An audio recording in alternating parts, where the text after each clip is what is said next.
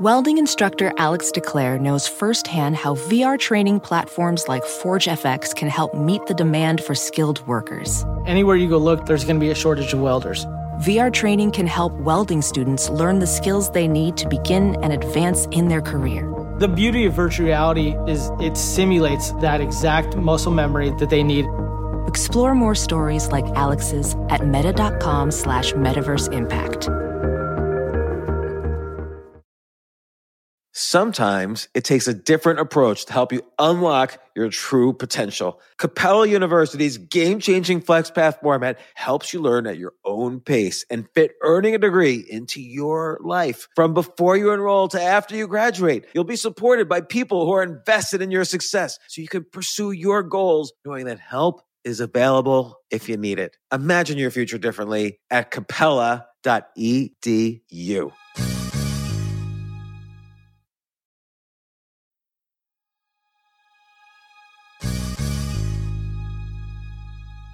This is the latest episode of the new Ask Altucher sub-series, and I'm joined on this podcast by my good friend and fellow podcaster, Jordan Harbinger. I brought him on because I felt he would be really good at answering this question.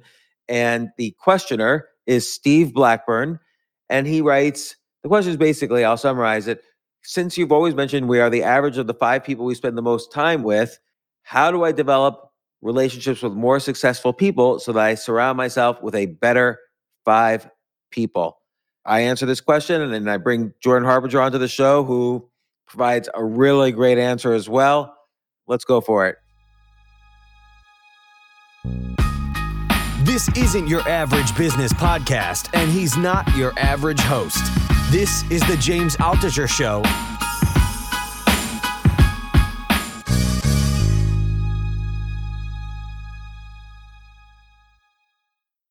The reason, Jordan, we were thinking of you for this to come on and share your experiences is you're really good, and I think I'm really bad at asking for help.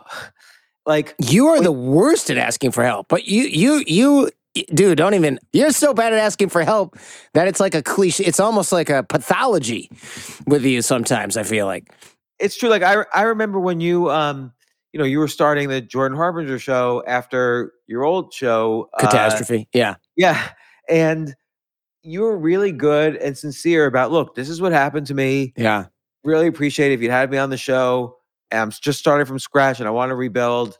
I mean, and you get this, I got this sense, this was a disaster for you. It was, You're starting the show from scratch and you've gone past where you were before. Yeah. And I was so impressed because it's really hard for one thing to grow a podcast, even if you're already big and you were starting from scratch, but just by asking for help from people, and people really responded. Like, they did. Did anyone not respond or did anyone disappoint you? Yes, one. But the person who did that, it shouldn't be a huge surprise. And I'll tell you off air because it's like somebody who people's name would be recognized, and that's bad juju to do that.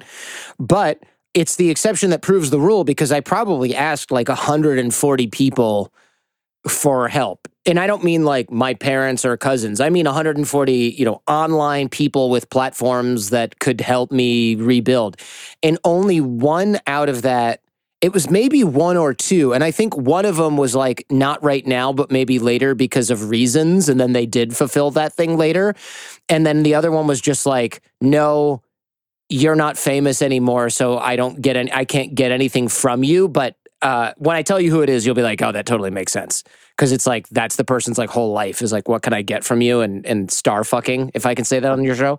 So, but the fact that 138/139 people out of 140 were like, do you remember, Pat Flynn, right? Oh, yeah. Great guy. I called Pat Flynn and I was like, oh, this thing happened to me. And he goes, all right, I'm mailing this out to my list tomorrow. And I was like, wow, I bet you can't even buy that with money to get mailed out to Pat Flynn's list of I'm sure you could pay him like $50,000 and he'd mail something out to his list. But to just call him and like whine on his shoulder and have him mail it out to his list the next day, it's like, that's pretty damn generous. I don't know many people that would do that, or that's what I thought at the time. But then I reached out to like you and a lot of other folks that could have just been like, nah. And everyone said yes. Everyone. It was awesome. It was really something. It was the best developing relationships with people and not trying to get something out of them and just keeping in touch with them for years was the single best insurance policy that money could never buy. It's very true. Like, the keeping in touch is so important. And I think that's part of my problem is that, like, I always think I have good friends. I have a lot of relationships out there. The podcast has helped me expand my set of relationships, but it's hard for me to keep in touch. And it's hard for me to just drop a line and just say, hey, how's it going? And then it's not that I don't care. It's just that there's always lots of things going on, and I feel awkward about it too. You're an out of sight, out of mind kind of guy, first of all, if my read on you is correct. So there's that. But also, we've talked about this at your house. Like, it's awkward for you because you overthink stuff. And you and I have the same thing. And I don't want to put you on blast. So I'll put myself on blast because I know we have the same thing. So you get an important email. And you're like, oh, that's important. I don't want to answer it right now. I need to have mental space to answer this. And then you see it every day, and then weeks go by, and you're like, oh man, I should answer that but I still need mental space. But now the mental space you need is bigger because it's been built up and it's been sitting there. And then eventually 3 months goes by, and you're like, I can't answer this email now. I'm going to look like an idiot because it's been 90 days or 2 years or whatever. So you end up ignoring it or deleting it, and then it's gone. But that's like, well, wait a minute, that was the show booker for Oprah. Like, maybe I shouldn't have ignored that. Yeah. No, that's happened to me quite a bit. Yeah. Exactly that scenario. Yeah. Yeah. So let's say, someone is kind of building their career and, and they say that you're the average of the 5 people you spend your time with. How do you answer that? So a lot of people try to do that by going forwards, and they're going, okay, I need to hang out with 5 awesome people 24/7 so that I'm great.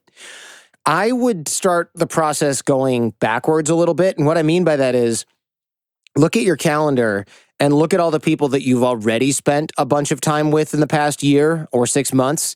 And you have to say, okay, am I happy with the influence that those people are having on me? Because it's real easy to be like, if only I hung out with Jordan and James and Bill Gates and the neighbor next door who runs a dry cleaner chain, I would be so much more successful. But it's like, well, would you? Because your current best friend plays Xbox all day and smokes weed and stays, wakes up at 2 p.m. and goes to bed at 4 a.m., and your girlfriend or boyfriend or whatever doesn't have a job, doesn't have a career, complains about his or her life all the time.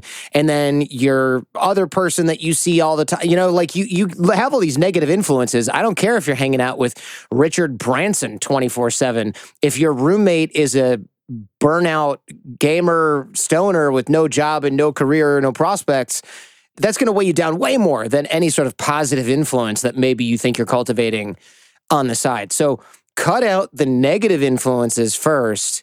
And, then at least you're starting from baseline or zero, right? There's no point in trying to become an Olympic swimmer if you can't even tread water. Like, what are you doing? You got to learn how to float. So I think a lot of people make that mistake. That's really important advice. Like, subtraction is more important than addition. Yeah. So let's say I want to be a better tennis player. I'm just hypothetically saying. Yeah. Let's say I want to be a better tennis player, and I play tennis 5 hours a day and study with a coach, have a tennis coach and whatever. But then the rest of the day, I'm hanging out with my gamer friends at McDonald's, smoking weed or whatever. Yeah. It's not going to help me to add more great tennis players in my life. Right. It's only what's going to be kind of the 80-20 of this, the 20% that's going to deliver 80% value is going to be eliminating the negative. That's always more important. It is, and often it's sort of a lighter lift. Because if you're going, oh, I just moved into this new place, or let's forget the moved thing. Okay, I want to start upgrading the people I hang out with. Okay, well, how do you do that? If you come and meet me at some place and I find out that all the people you hang out with are sort of like burnouts and aren't going anywhere, that makes you look bad enough where I don't necessarily want to have you in my orbit, even if I think like that guy has potential. I'm like, yeah, but have you seen the crew that he hangs out with? That's not a good sign. Or he doesn't have his own house in order. That's not a good sign. So it really is good to get rid. The subtraction is quite powerful in this instance. And I think that there's something to that that's really that gets left on the table because it's easier almost to think of these like aspirational people that you want to meet and hang out with. And it's a lot harder it's harder to do the real work of moving out when your roommate is a bum, or breaking up with your significant other when they're dragging you down and are a hot mess and they don't want to change. And they've ignored all the hints, right? Like, that's hard work. It's a lot easier to be online and be like, all right, I'm going to get psyched to go network. That's an easier thing to get into. And your answer brings up another point, which is, I'm going to call it the 25-person rule instead of the 5-person rule. So the 25-person rule is you're the average of the 25 people that your 5 people hang out with. Right. I believe that's, for sure we know about the network effect, right? Have you heard about like how if people smoke and I'm friends with you, then I'm X% more likely to smoke even if you don't smoke, kind of thing? Have you heard about this? I have heard about it. And there's another thing relating to jobs, which is you're more likely to get a job from the friend of a friend than from a friend. And is that just because there are way more friends of friends than there are actual friends by virtue of the fact that that's how math works, basically? Yes, that's part of it. But it's also your friends might have a job available for you, but they'll say, hey, I know so-and-so, I'll call him on your behalf. Right. Okay. That makes sense. So on. So you're more, and you're going to be aware, like, let's say you want to work at Microsoft, but none of your friends work at Microsoft. One of the people they know probably works at Microsoft, sure. Out of all your friends. So, and again, it's a numbers thing, but also it's just reality. You get jobs more from the friends of your friends. So if the friends of your friends are all working at McDonald's instead of Microsoft, no offense to people working at McDonald's, it's a great restaurant, the world's most popular restaurant next to Subway. You're more likely to get a job at McDonald's. Yeah, this actually makes perfect sense to me. I hadn't necessarily heard that, but of course, that's the numbers game and how it works. The problem is that people only want to make those connections when they need something. And it's not because they're all selfish pricks. It's easy to be like, hey, if you're only asking for something when you need it, you're a bad person. And I don't want that to be the takeaway, because that's not true. What's really true is most of us are really only looking for our next step, because it's hard enough to manage our own life, let alone look at what other people are doing and try to like help them. It seems really difficult to do that. And a lot of times we have maybe a little bit low self-esteem in terms of like, what am I going to do to help Mark Cuban? I'm just a college student. That's a very common refrain. And it completely makes sense. So, of course, you're only reaching out when you need something. Why else would you reach out? To help someone? Okay, fine, but you're 24. What are you going to do for somebody else? So then you just don't reach out to anyone. And then when you do need something, you reach out, it's not effective because that person's like, why would I accept a cold email from some random kid looking for a job? So it's sort of a self-fulfilling prophecy that's unfortunate. Is a lot of us think we don't have anything to offer, and then when we need something, we reach out because that's the only time that it makes sense for us to reach out, and that's when outreach is the least effective. Because I don't know about you, but I would, of course, much rather entertain a proposal, investing, whatever it is, from somebody who I've talked to 7 times over the last, 5 years, than somebody who shows up in my inbox and is like, I need a job and I'm desperate. Can you please help me? That's not a good pitch. What's the number of like touch points you need to have with someone before like they feel like you're a contact? Yeah, that's hard to say, because I think, and I haven't done any sort of science on this. I wonder if anyone has. I think there is science on this. I think it's like there's like a magic number, like 6 or 7. It's good. This is going to be like an Adam Grant thing where he has a study that shows how many it takes. I would say, of course, though, it has to do with quality over quantity. If somebody is tweeting at me because they liked an episode of the podcast, that's not going to be as good. And I thank them for that. But that's not going to be as good as me having hung out. Let's say there's 10 tweets. That's not going to be as good as the one person that I met through trusted contacts at an event, like Mastermind Talks, where you and I probably met for the first time. Like if I met somebody there 6 years ago, I might still be in touch with them. But there's a person who I've never met on Twitter who tweets at me every single week, and I can't remember their name. And every time they reach out to me, I'm like, oh, that's the guy from Twitter. But that's as far as it goes. So there's something to be said for the quality of outreach. Hanging out in person, Trump's hanging out on a conference call on Zoom, which Trump's a random email, which Trump's a random tweet. There's going to be like a hierarchy of those things. So maybe it is 6, but I would say the quality of the interaction is going to be something that's much more important. And that's one of the reasons why when people say, oh, let's jump on this call, I almost never really want to do that because it's not as useful and it's not scalable.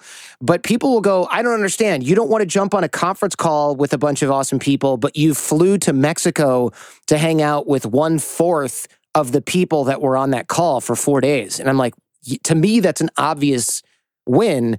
And somebody asked me why I did that, because it's a real example. Like, how come you don't go on these calls with 40 people, but you fly to Cabo to hang out with 8 of them? And the answer is because at the end of that weekend in Cabo, that 4-day weekend, I'm pretty tight with all of those guys. I would let them stay in my guest room, and I could call them at a weird hour for a favor or something like that.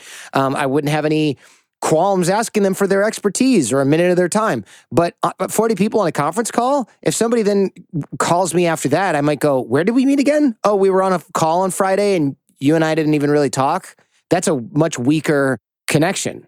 That's a really good point. Like, and it brings to mind the real estate saying location. Like, sure. Like you mentioned the mastermind talks. So that's a conference where it happens once a year, a lot of great people, and it's gotten bigger and bigger every year since the start. I think we were at the initial ones or the initial couple ones. And I've had at least 20 or 30 people from that conference on the podcast. Like whenever any of them has a book and we've met at that, it's like automatic come on the podcast. Right. Jason does a good job curating it. We can talk about what that means in a second. It's funny because I don't really go to many conferences. I haven't, obviously since the pandemic, I haven't been to any, but even before that, really just those mastermind talks are like the only kind of networking kind of conference that I've been to. Yeah, I've gone to a couple of things, not a ton. One of the reasons is, and I mentioned when I was sort of interrupting you there, that Jason, who runs Mastermind Talks, he curates really well. And that's another thing that I think people overlook. And it sort of dovetails nicely with what we were just discussing. A lot of folks will say, oh, I hate networking. And then I go, okay, why? And then I want to get an idea of what networking in their mind looks like. And usually it's something along the lines of, well, you find out about something on meetup.com and then you drive away all the way across LA in rush hour traffic and you try to find parking and then you park your car and you show up and there's a guy in a ill-fitting suit and he's got stale cookies and Kool-Aid, and then all these people from multi-level marketing companies or financial investment companies hit you up and give you business cards, and then you turn around and go home and you cry at every red light because you wasted all that time. It's a very specific description. Like it sounds like that I've done this. Actually happened. Yeah, it's like oddly specific. No, I've done that except for the crying at every red light on the way back. I've done this exact thing, right, many times. So I'm like, well, no wonder you hate quote unquote networking, because you do this annoying, painful, awkward thing only to be bombarded with takers, and then you rinse and repeat until you get sick of it and quit. Whereas for me, I really enjoy what you might call networking. And the reason is because I am flying to Costa Rica with 100 entrepreneurs, and it's going to be really amazing and curated by somebody who really makes sure that only non-annoying people get in, and there's going to be activities, and it's all designed to get us to hang out and talk in a way that's not interrupted by people's cell phones the whole time and emails. That's a totally different thing than the Learning Annex horror show meetup that we were just talking about. And so it's really important to go to only things that are curated. And I think I talked about this a long time ago I was like Tim Ferriss or something like that. And I think he put it in one of his books, which is go to the best event that you can afford. The reason is not because like, oh, people who have money are more important. That's sort of not the message I'm trying to get across here. The reason that I say that is because if you spend $5,000, which I know not everyone can do, let's call it $500 instead, fine.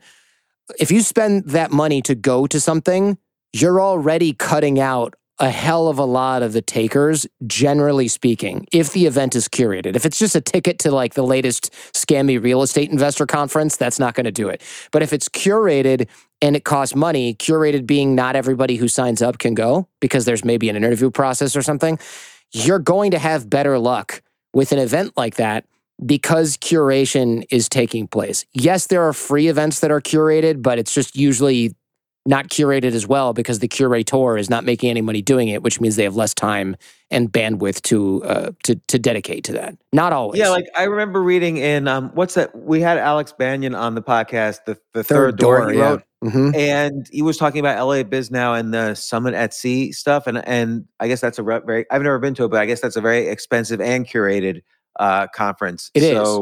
Yeah, and that's like an example of that kind of networking. So that's a good example because Summit Series, I went in 2010, which is like a really long time ago now. They're like kids with learner's permits that were born then.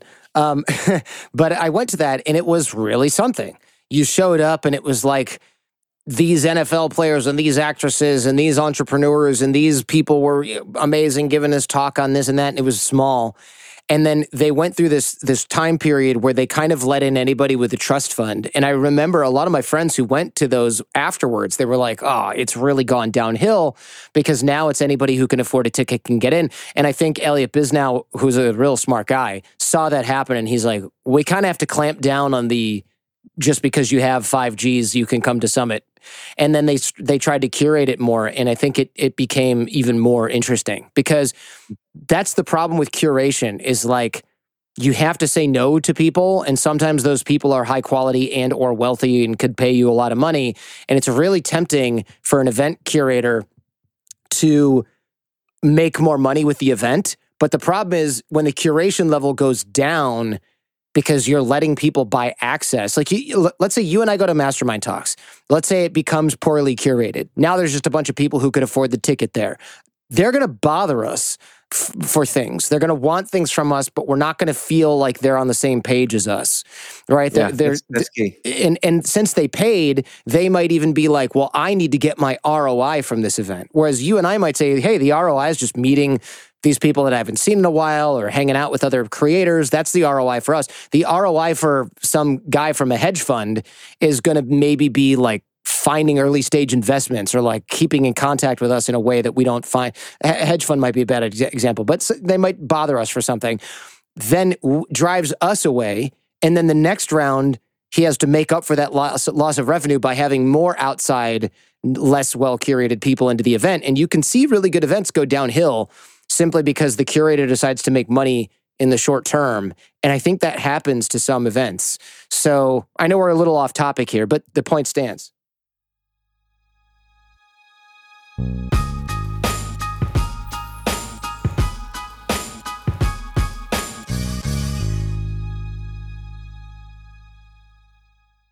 Yes, it's totally true. Airbnb has changed my life. If anything, they have made my life so much better. Like I used to live in Airbnbs. I lived in over 100 or 200 different Airbnbs over a 3-year period. And I loved it. I became a really good guest of Airbnbs and I got to know lots of hosts. So when I initially owned a house, of course, the first thing I thought was I'm going to turn my house into an Airbnb because I travel a lot. So why leave my house unused when I could make a side income by letting others Airbnb my house or come to stay in my house as guests? And having my own Airbnb or being a host for Airbnb has allowed me to do just that. And I've met other hosts. I've actually spoken at Airbnb's host conference. I think it was in 2017. I met so many just nice hosts. It's a great community. And I love, turning my own home into an Airbnb. Like I'm traveling to Austin next month. My home's going to be an Airbnb while I'm away, and I'll stay in an Airbnb. I'd rather stay in like a 3-story house Airbnb than in one tiny hotel room in the middle of Austin during South by Southwest. So listen, while you're away, your home could be an Airbnb. Many people host on Airbnb, but there are people who are just letting their house sit empty, who've never thought about it or didn't realize their space could be an Airbnb. Hosting can easily fit into your lifestyle and is a great way to earn some extra money. So if you have a home, but you're not always at home, then you have an Airbnb. Your home might be worth more than you think. Find out how much at airbnb.com/host.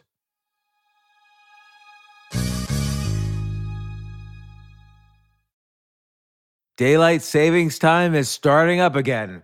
Okay, podcast is over. That's all you needed to know. But why do we have daylight savings time? Answer, to give us more daylight from March through November. By setting your clocks forward, it may feel like there are more hours in the day when we initially start daylight savings. But if you're hiring, it doesn't necessarily help you find qualified candidates for your roles any sooner. There's only one way to do that, ZipRecruiter. And right now you can try it for free at ZipRecruiter.com/James. ZipRecruiter works around the clock to find qualified candidates for you. Once you post your job on ZipRecruiter, they send it to 100 plus job sites so you reach more of the right people.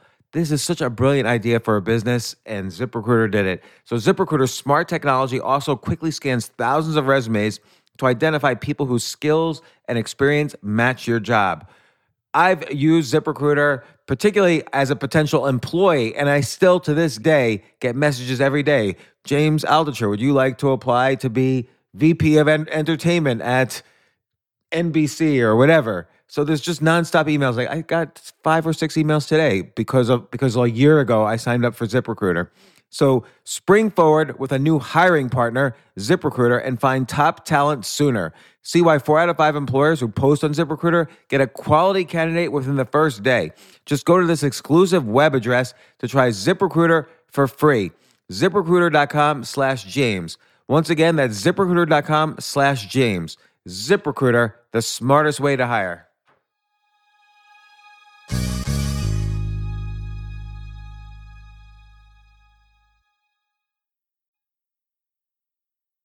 What about like in terms of like, for instance, you and I have met at this conference and we've also met via the podcast a couple times, but most of our interaction happens like this over, Zoom or Squadcast or whatever. Yeah. And yet I consider you, a friend and a connection and so on. Absolutely. But I've been to your house before. We've hung out at events before. Like I've met you at least half a dozen times in person for hours at a time. Yeah. So I wonder, to some extent, like how many people you overall had on your podcast? I mean, I've had about like over 1,000 people, easily, maybe about close to 1,500 people on my podcast. Yeah. And what percentage of them do you think of as actual people you could call up on the phone and say, "Hey, how's it going?" Ooh, it's a small number and people will go, "Well, why aren't you drinking your own Kool-Aid then if you're such a good networker?" The reason is because, there's 2 things. One, if you do a podcast with the intention of making every guest your friend, you're going to be sorely disappointed or your interviews are going to be really bad because sometimes I have to be like, isn't this not real science? And that's not a great way to like make friends with Malcolm Gladwell or something, right? Yeah. Like that's not good. Did you have Malcolm Gladwell on your podcast? I have, yeah. And I have to, and look, I like that guy. He's a really, really cool guy. But, and I bring up that example because I've seen interviews with other folks, not Malcolm Gladwell necessarily, but people of that sort of caliber. And you can tell the host just really wants to be like their best friend after the interview. So all they do is fanboy the whole time, but it's not that interesting because you can't challenge anything. You don't challenge any thinking. You don't ask any hard questions. It's not good. And also, another thing I noticed in podcasts is that many of the guests are trained friends, meaning they're really good at being your friend for an hour. Yeah, that's so funny. That's so true. Because they're on these podcasts or they're famous actors, in which case they're even like overwhelmingly trained to be a friend. And so you just can't tell anyway. So you can't get fooled by that in the interview. That's a really, really good point. Yeah, you can't tell. There's a lot of people that I keep in touch with that are from the show. I email former show guests probably every 6 months, every 7 months, whatever, to see how they're doing. Yeah. Most of them reply, which I think is good. That's a good sign. So they're in sort of my peripheral network, but I'm not going to call Admiral Stavridis and be like, "Hey, let me swing by for some whiskey tonight. What do you think?" He did invite me to have a drink with him, which I thought was pretty cool. But I wouldn't just be like, "Hey, Papa, I'm hopping into Florida," wherever he's located. Like I would not do that with most guests on the show, but that's okay. Having somebody on the show and doing a good job with them as an interviewer, that's good enough because now I've had people from Malcolm Gladwell's company and I've said, "Hey, I know Malcolm talked to this person. Would you mind introducing me?" And he can do that because he'll go, "Jordan Harbinger's not going to waste your time. He did a good job with Malcolm twice, 3 times, whatever it's been." And that's good. That's an example where you're so good at the ask and then the connection of a connection. So those two techniques combined together. I will give you a tip for that. So one, a lot of people struggle with this because even if you're really, so where I mentioned at the top of the show was a lot of people are not good at giving help to other people because it's out of sight, out of mind. So that's a problem. But once you get over that, let's say you're really helpful to other people all the time, people then go, oh, okay, but I need to make an ask. I don't really want to do that because it's awkward or I feel undeserving, or what if they say no, I'm going to feel bad about myself. Like there's a million reasons why people will not do it, but then they're not working the other side of the equation, right? They're helping all these other people. They're never asking for something for themselves. So one of the training wheels that I give people in that situation is I say, okay, don't ask for any help for yourself. Ask for help for somebody that you like. So that's a great idea. And the reason is because, like, okay, James, maybe you'd never ask me for anything, or maybe not me. Maybe you never asked somebody for anything. But what if your daughter needed something from that person? You'd probably call them in a second and be like, look, my daughter really, really, really wants to work at Microsoft. And I know you have family there or whatever. Because now you're not asking for yourself. So all of the idea that I might reject that or have something to say, all that goes by the wayside because you would do anything for your kid. So, right. It basically dials back the kind of intensity of the interaction. Right. So even if the interaction is not so good, it doesn't necessarily long-term affect your relationship. Exactly. Because look, it dials the stakes up because it's somebody you love even more than yourself. In this case, your kids, if you're healthy, right?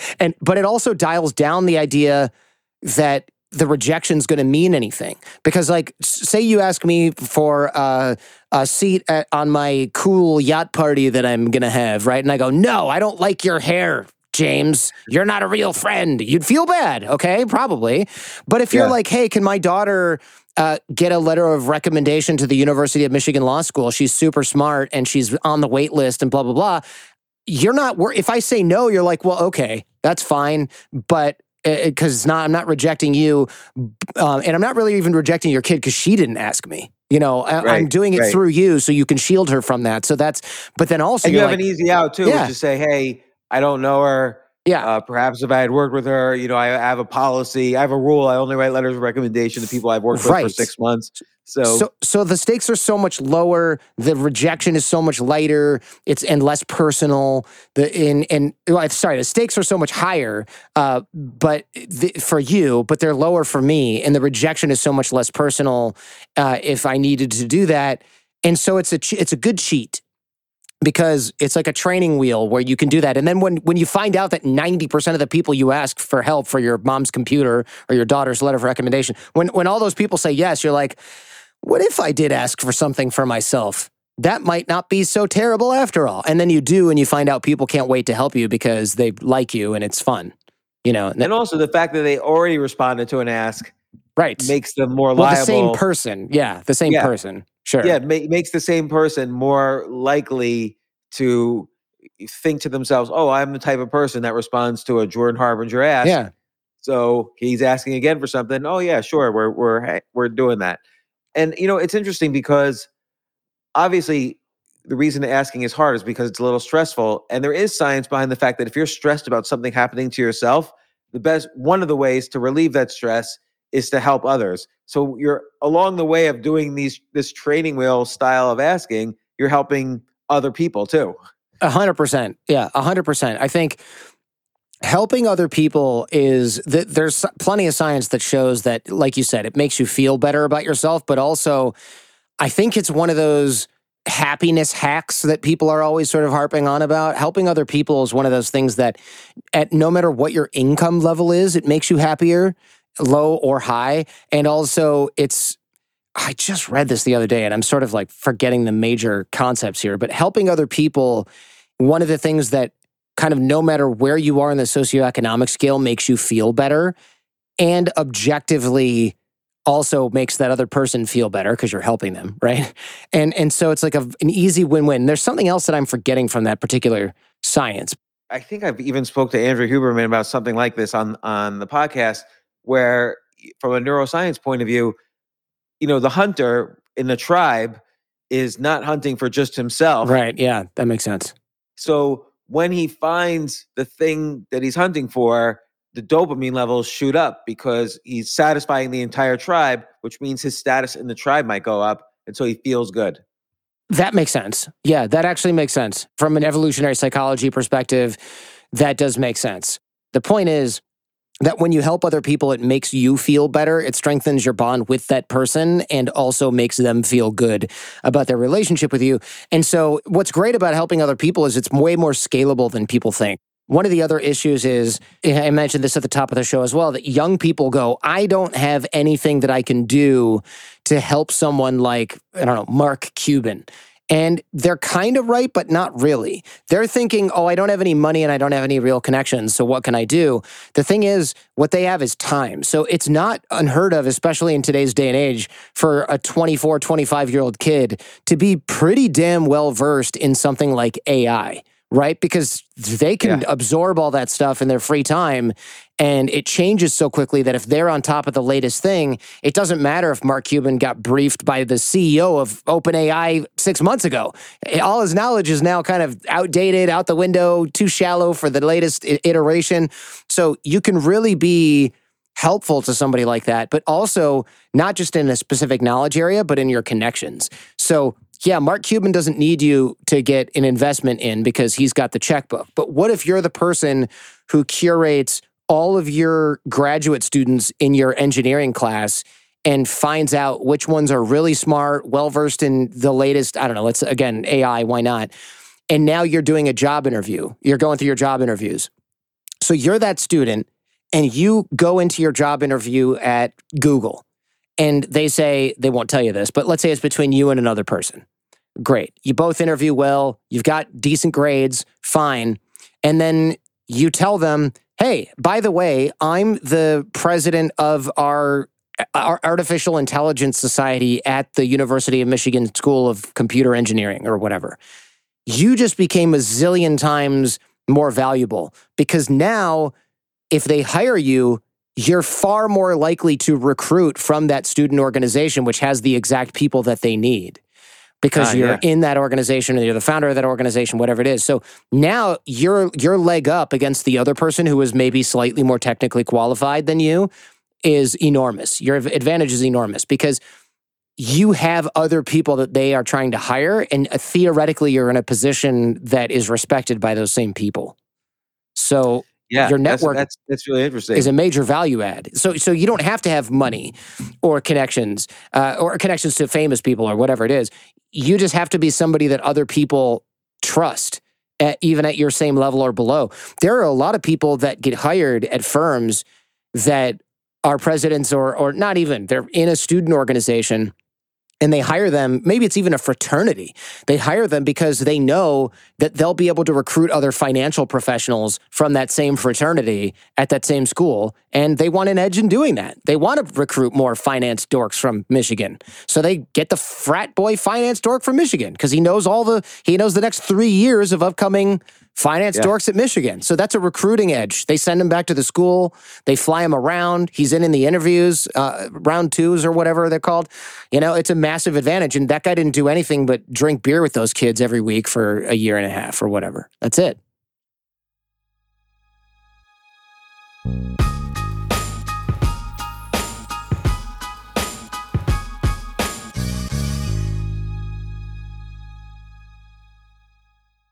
Looking for a rewarding, life-changing opportunity that enhances the lives of children in your community?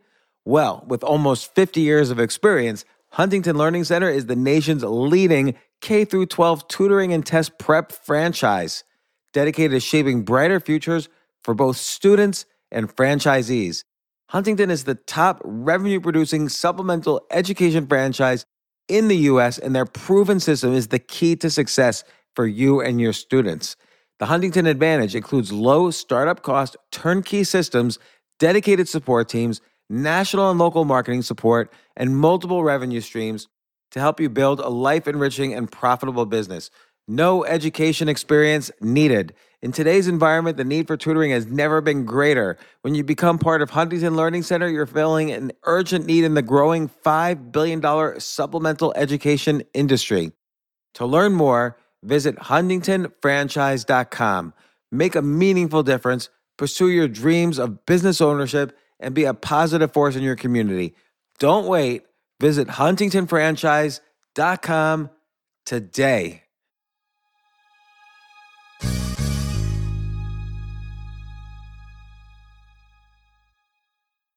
Hey, listen, men's health is important. Men act all cocky and like they don't need anything.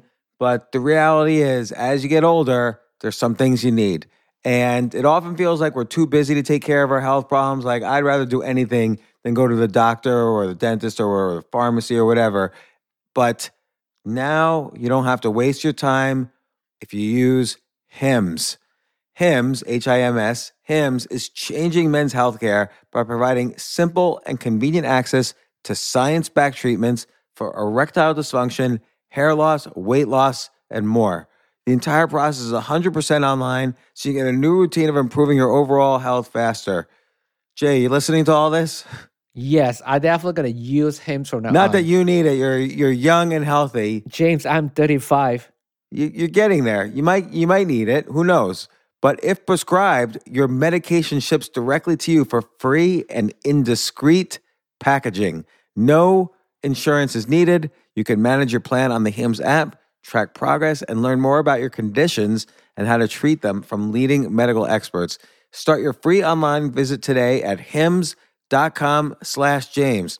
Could you imagine that? There's a whole section just with my name on it. hims.com/James. That's how much I am representative of the kind of person who needs Hims. That's HIMS.com/James for your personalized treatment options. HIMS.com/James. Prescriptions require an online consultation with a healthcare provider who will determine if appropriate. Restrictions apply. See HIMS.com/James for details and important safety information. Subscription required. Price varies based on product and subscription plan.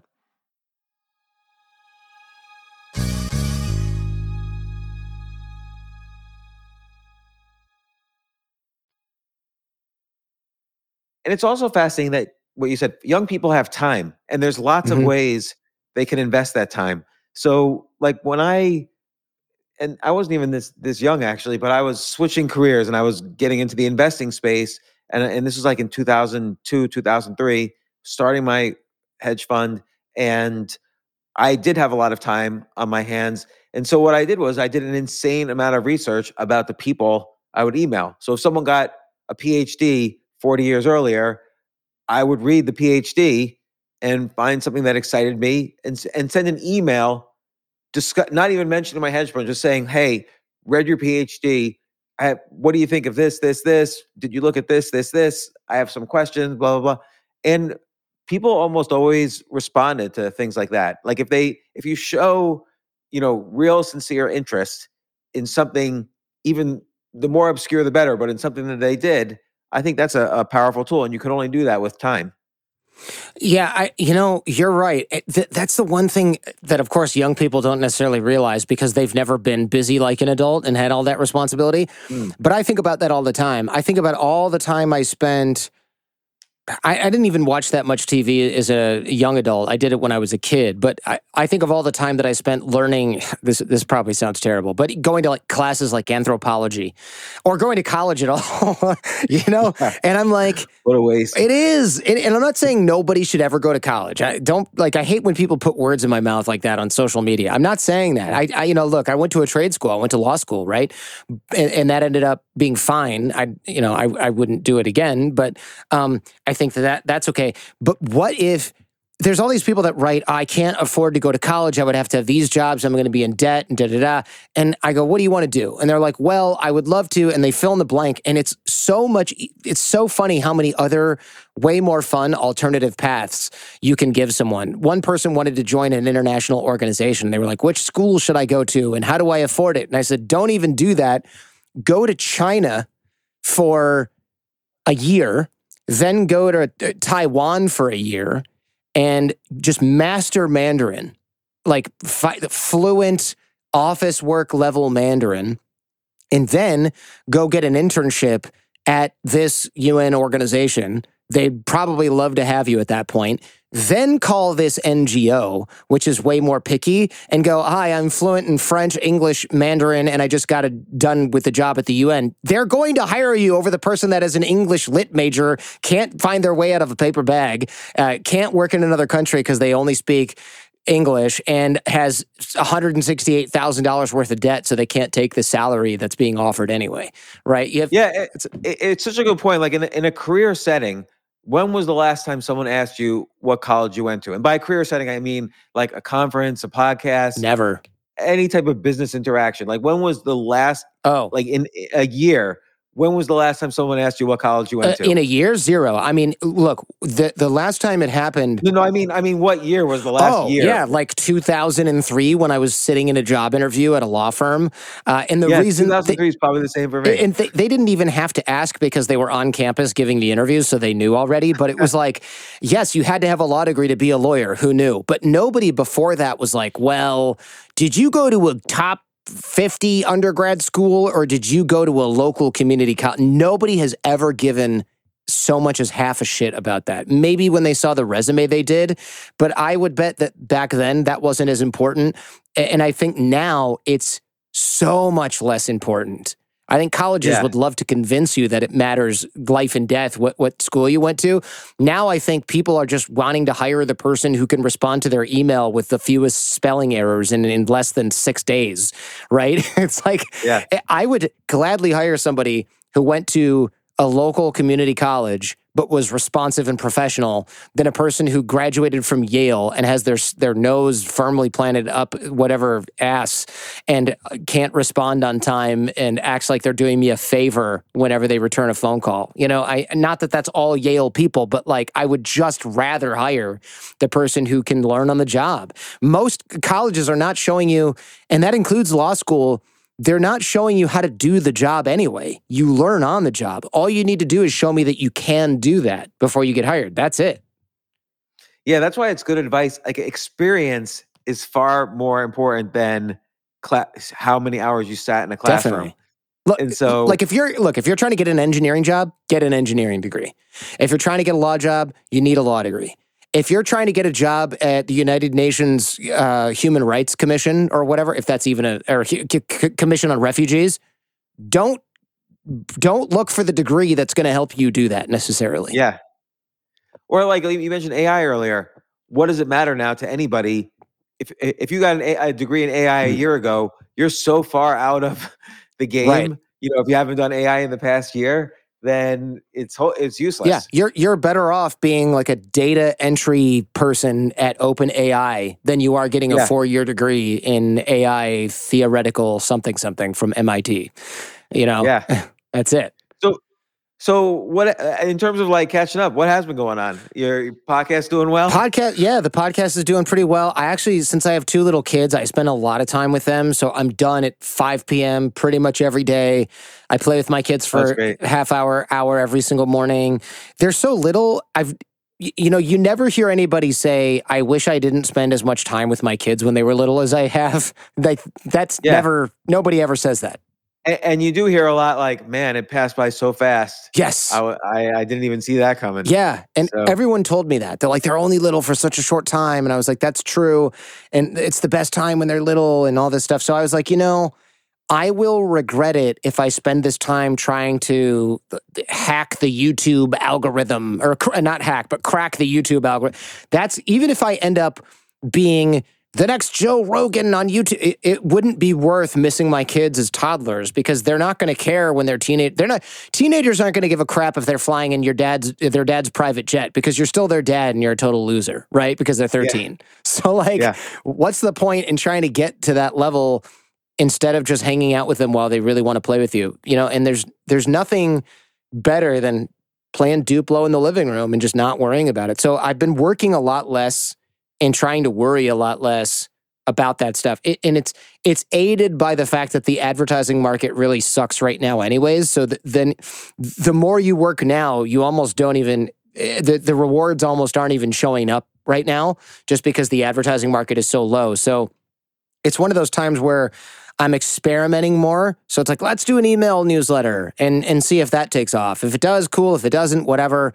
and I'm just doing fewer shows. I still do 2 to 3 episodes a week, but I'm just not stressing myself out trying to put out content. What kind of experiments have you seen working?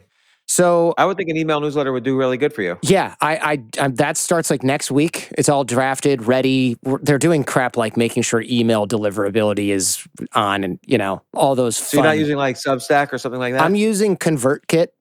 So yeah, but they have to make sure that like the domain is validated with DMARC and SPF, and nobody knows what that means. But it's basically like making sure that people can't spoof your email address. Yeah. So they're doing that, and then the other thing that I'm doing is I'm letting our YouTube team just mess around, because I heard from a lot of big YouTubers that once you get into a rhythm and the algorithm likes you, you basically have to do the same thing over and over and over and over again until the algorithm spits you out, and then you got to experiment and find it again. So what you don't want to do is do something and then the algorithm likes you, and then you're like, cool, let's try this other experiment. It's like, no. Once it works, you have to keep doing it, or you fall off the track that you're carving for yourself. So I'm letting my YouTube team just do all kinds of weird stuff, like mashups and different types of experiments, because now's the time. What format seems to shine? Have you found it? Have you found any kind of magic button yet? Yeah, so some of the stuff that's doing really well is taking 3 different guests that have really radically different opinions on something. So it'll be like 3 radically different opinions on the economy. And it'll be like clips of me with Ray Dalio, clips of me with a general who talks a lot about China, clips of this guy Peter Spalding, yeah, clips with Peter Zion, who's like this global geopolitics analyst guy. So they'll run those together, and then those have done really well, or like 3 different perspectives on the Chinese Communist Party or something like that. No, it'll have those 3 guests. So somehow those have been doing really well. So that's been really cool to see, because I don't primarily create for YouTube because I don't want the algorithm to tell me what I can create. And that's what YouTube does, right?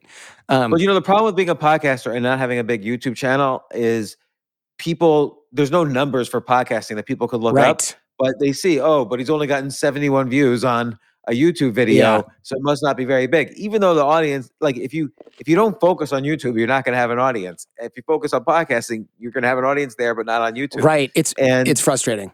It is. Yeah. So that is frustrating. And I keep debating whether to put in the time, because it takes time to figure out the YouTube thing. But like you said, there's other things on the priority list that are higher. There are, and YouTube is dangerous, because you could do the exact same thing as another YouTuber, and you could even do it better, but the algorithm will go, nah, I like this guy's engagement better, or whatever it is, and they'll just push it. And you're like, what is happening? So a lot of the people that are helping me with my YouTube channel have huge YouTube channels themselves. And they're like, I don't understand why you only have, I think I have like 130,000 subscribers. How do you not have way more? And I'm like, well, I don't know. And they'll try everything, and they're banging their head against the wall, and they'll go, what did really well? Your video where this kooky guy talked about this. And I'm like, but I don't want all of my shows to be with kooky guys that are talking about why, friggin' aliens built the pyramids. It's stupid. And so if you get obsessed with the YouTube algorithm, YouTube will tell you what to create. But the problem is the YouTube audience is not as sophisticated as the podcast audience by any measure. So the YouTube algorithm will tell you, interview more guys that talk about why aliens built the pyramids. And now your show is all Scientology and aliens and pyramids and, all these stupid things. And if you're interested in that, great. YouTube is your place. If you're not, you're now going to become a circus clown dancing for the algorithm gods. And that's all you're going to do. And you're going to start to hate what you create. Whereas with podcasting, I can interview Kobe Bryant one week, RIP. And it does X well, right, in podcasting, X plus 10%. But then the next week I can interview a scientist nobody's ever heard of that talks about food and nutrition, or I can interview a gold smuggler or a counterfeiter that's not even giving out his name, and it'll get like 95% of the traffic that the Kobe Bryant interview got, because it's podcasting and that's how it works. Yeah. No, that's the great thing about podcasting, is that we did a lot of experimentation with, what kind of guests do well, just to see. And it just doesn't matter. Doesn't matter. Like, you just have to be yourself and have fun with it. And like here, like we're just chatting like friends, and it doesn't even, whether you're again Richard Branson or anybody, it's the same number of views. Exactly. It has to be consistent so that your audience sticks around, but you're not most YouTube, as you probably know, YouTube, when you look at your views, it's like subscriber views 2%, non-subscriber views 97.8%, and then unknown is the rest or whatever. So you're like, wait a minute. If 98% of my views are coming from people who are not subscribed to the channel, that means the algorithm is feeding those people that interview. So it's not the same steady audience of people that know and love what you're creating every time. It's 97% different. And that's like the TikTok algorithm. Right. I mean, the TikTok algorithm, they don't even care about your subscribers. Right. They specifically are going to share videos that are going to do well with everyone. Right. Like I don't even know if they do anything with your subscribers.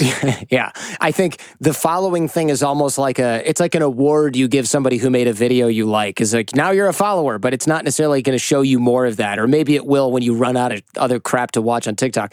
But with podcasting, it's all that matters. So and people will go, oh, that doesn't make sense, or you don't understand YouTube, or you're salty about YouTube, or whatever it is. And I've heard that before, and I understand why people think that. But here's the thing. The market has spoken.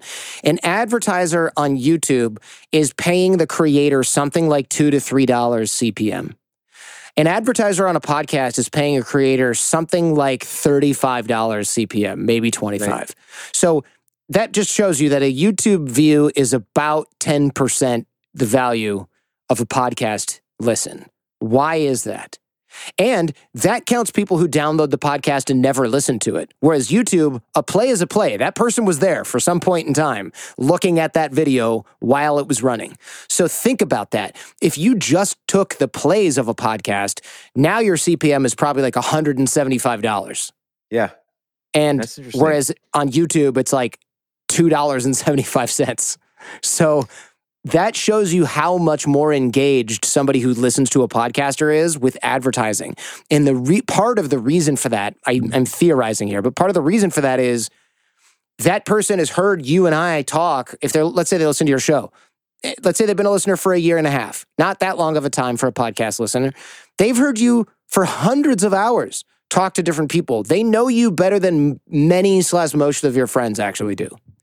It's probably true. It's true. Whereas on YouTube, maybe there was a guy who recognized me at a restaurant the other day, and he's like, "You look familiar. Are we neighbors?" And I was like, "Yeah, maybe. I mean, where do you live?" "Oh, around here, Saratoga, San Jose." I was like, "Oh, yeah, me too. Probably just saw each other somewhere." And he goes, "You were interviewing Peter Zion the other day." And I go, "Yeah." And he goes, "I saw that on YouTube." And I go, "Oh, what other episodes do you like?" And he goes, "Oh, no, it just like played after something else I was watching, and that's why I recognize you." That guy will never come back to well, maybe he will now, but he wasn't going to subscribe. He wasn't going to go download my audio podcast. It just showed up when he was, falling asleep in his Xbox chair. A view on YouTube, they count something as a view if you listen for 3 seconds. So if you're watching a video for 3 seconds, that counts as a view. Which is another reason why CPMs are so low. Is it even that long? Is it even 3 whole seconds? Or is it just like click and then I don't even know. I don't know, because now YouTube videos start playing if you just have your mouse over it. So I don't know, maybe that counts as a view. And, again, I don't know what kind of loyalty that engenders to the YouTuber. I don't know, it's the media landscape is always hard to figure out. As it also becomes more important to figure out, because everybody now is basically has some context in social media where they have you're identified now by your followers and your social media accounts and so on. I'm not saying everybody, and I'm not saying this is a technique for success, but it's just like a natural thing that's happening. Like everybody became a writer as soon as you could write on Medium and LinkedIn and wherever. So blogger. Yeah, so you really have to kind of come to grips with what your relationship is with social media at some point, and particularly as a podcaster, because our jobs is to basically be out there and have people listen. It's always an interesting thing. Everybody has a different approach to it. Yeah. The other problem with YouTube that I found, because I talk to a lot of YouTubers, and I have a lot of big YouTuber friends who are, have like 1 million+ subs or 6 million subs. You can't really take time off, because if you do, the algorithm punishes you, not at the levels where you and I are probably on YouTube, but if you're at the top and you're like cranking out content 2 or 3 times a week, you can't just go back to your mom's house for Thanksgiving and Christmas and then come back in January, because the algorithm does something where you're no longer as relevant as before, and you have to work really hard to get back into it. And it's like you might never get back on that wave that you were surfing. So I know people in their 20s that are YouTubers that haven't seen their mom in like 7 years for a holiday, unless she flies out to see them, because they can't get away from their team in their studio because they have to like make Jello prank videos. You know, it's interesting. I keep thinking I gotta attack this YouTube thing, but I just don't have the energy for it at all. No, I know. Like, because it takes a lot of work too. It's So not much. just making videos. You got to have real production value, and Oh yeah. and Yeah. it's different than. I mean, even a podcast has to have real production value, but It not does. to the same extent YouTube has. Yeah, it's not even close. It's funny. I was just thinking about this earlier today because I'm interviewing this guy who was on this massive YouTube channel, and he's like, I've got 4,000 Instagram followers in the last hour. And I was like, you're not going to get that when you come on my show. And he's like, oh, I don't care. But I looked at the channel, and it's like, it's all filmed in a studio. They fly in every guest. They put them up in a hotel. They make a trailer for the episode that probably costs a few $1,000s. The production quality is off the charts. Every time they do a video, they change the header banner of the YouTube channel to show the new video. They change the featured video to be that. They have an ad campaign that runs on it. They have like 2 Instagram channels that show clips of all of these, and they post like 8 times a day. And then there's also a podcast version of it. And I'm like, this is crazy amounts of work. There's probably like 15 people working full time on this YouTube channel.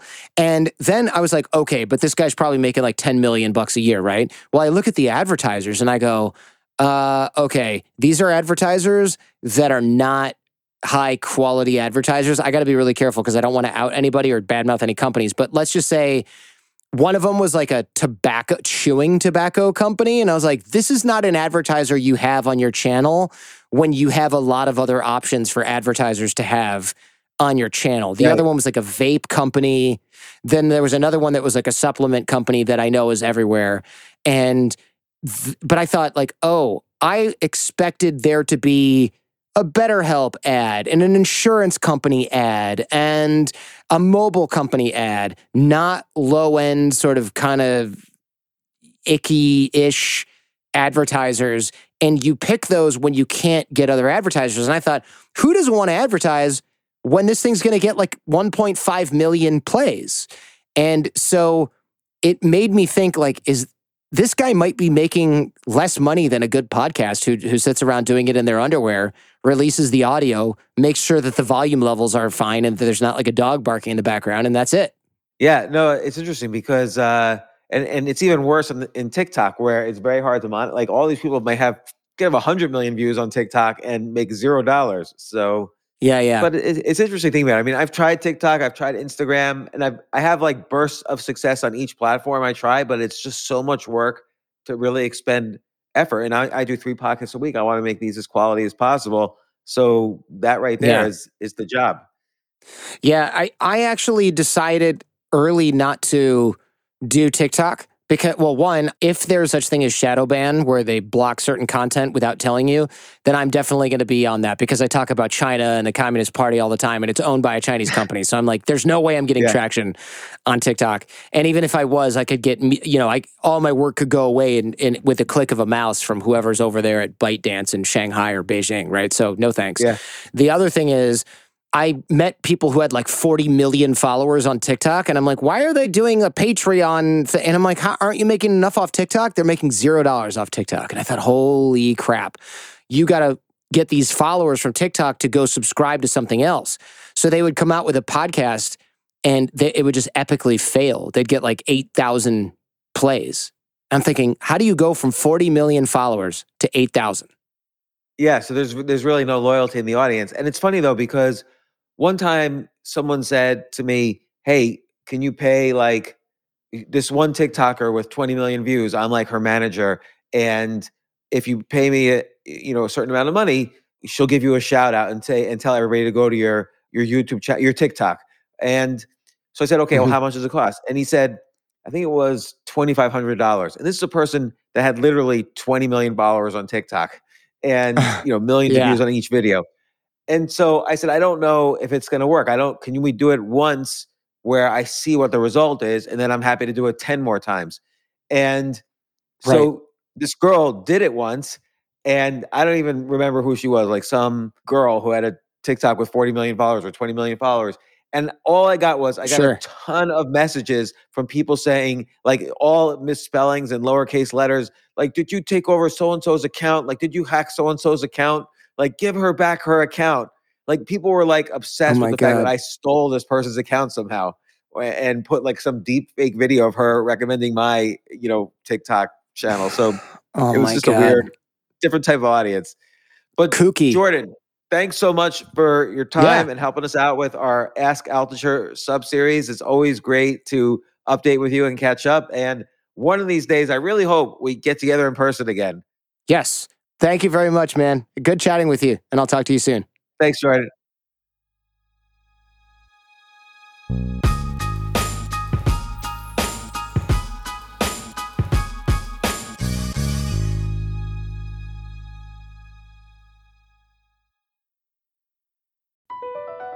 BP added more than $70 billion to the U.S. economy in 2022. Investments like acquiring America's largest biogas producer, Archaea Energy, and starting up new infrastructure in the Gulf of Mexico. It's and, not or. See what doing both means for energy nationwide at bp.com/investing in America. At Vanguard, you're more than just an investor. You're an owner. That means your priorities are Vanguard's too. So whether you're planning for retirement or trying to save up for your next big adventure, Vanguard will work alongside you to set personalized investment goals. That's the value of ownership. All investing is subject to risk. Vanguard is owned by its funds, which are owned by Vanguard's fund shareholder clients. Vanguard Marketing Corporation Distributor.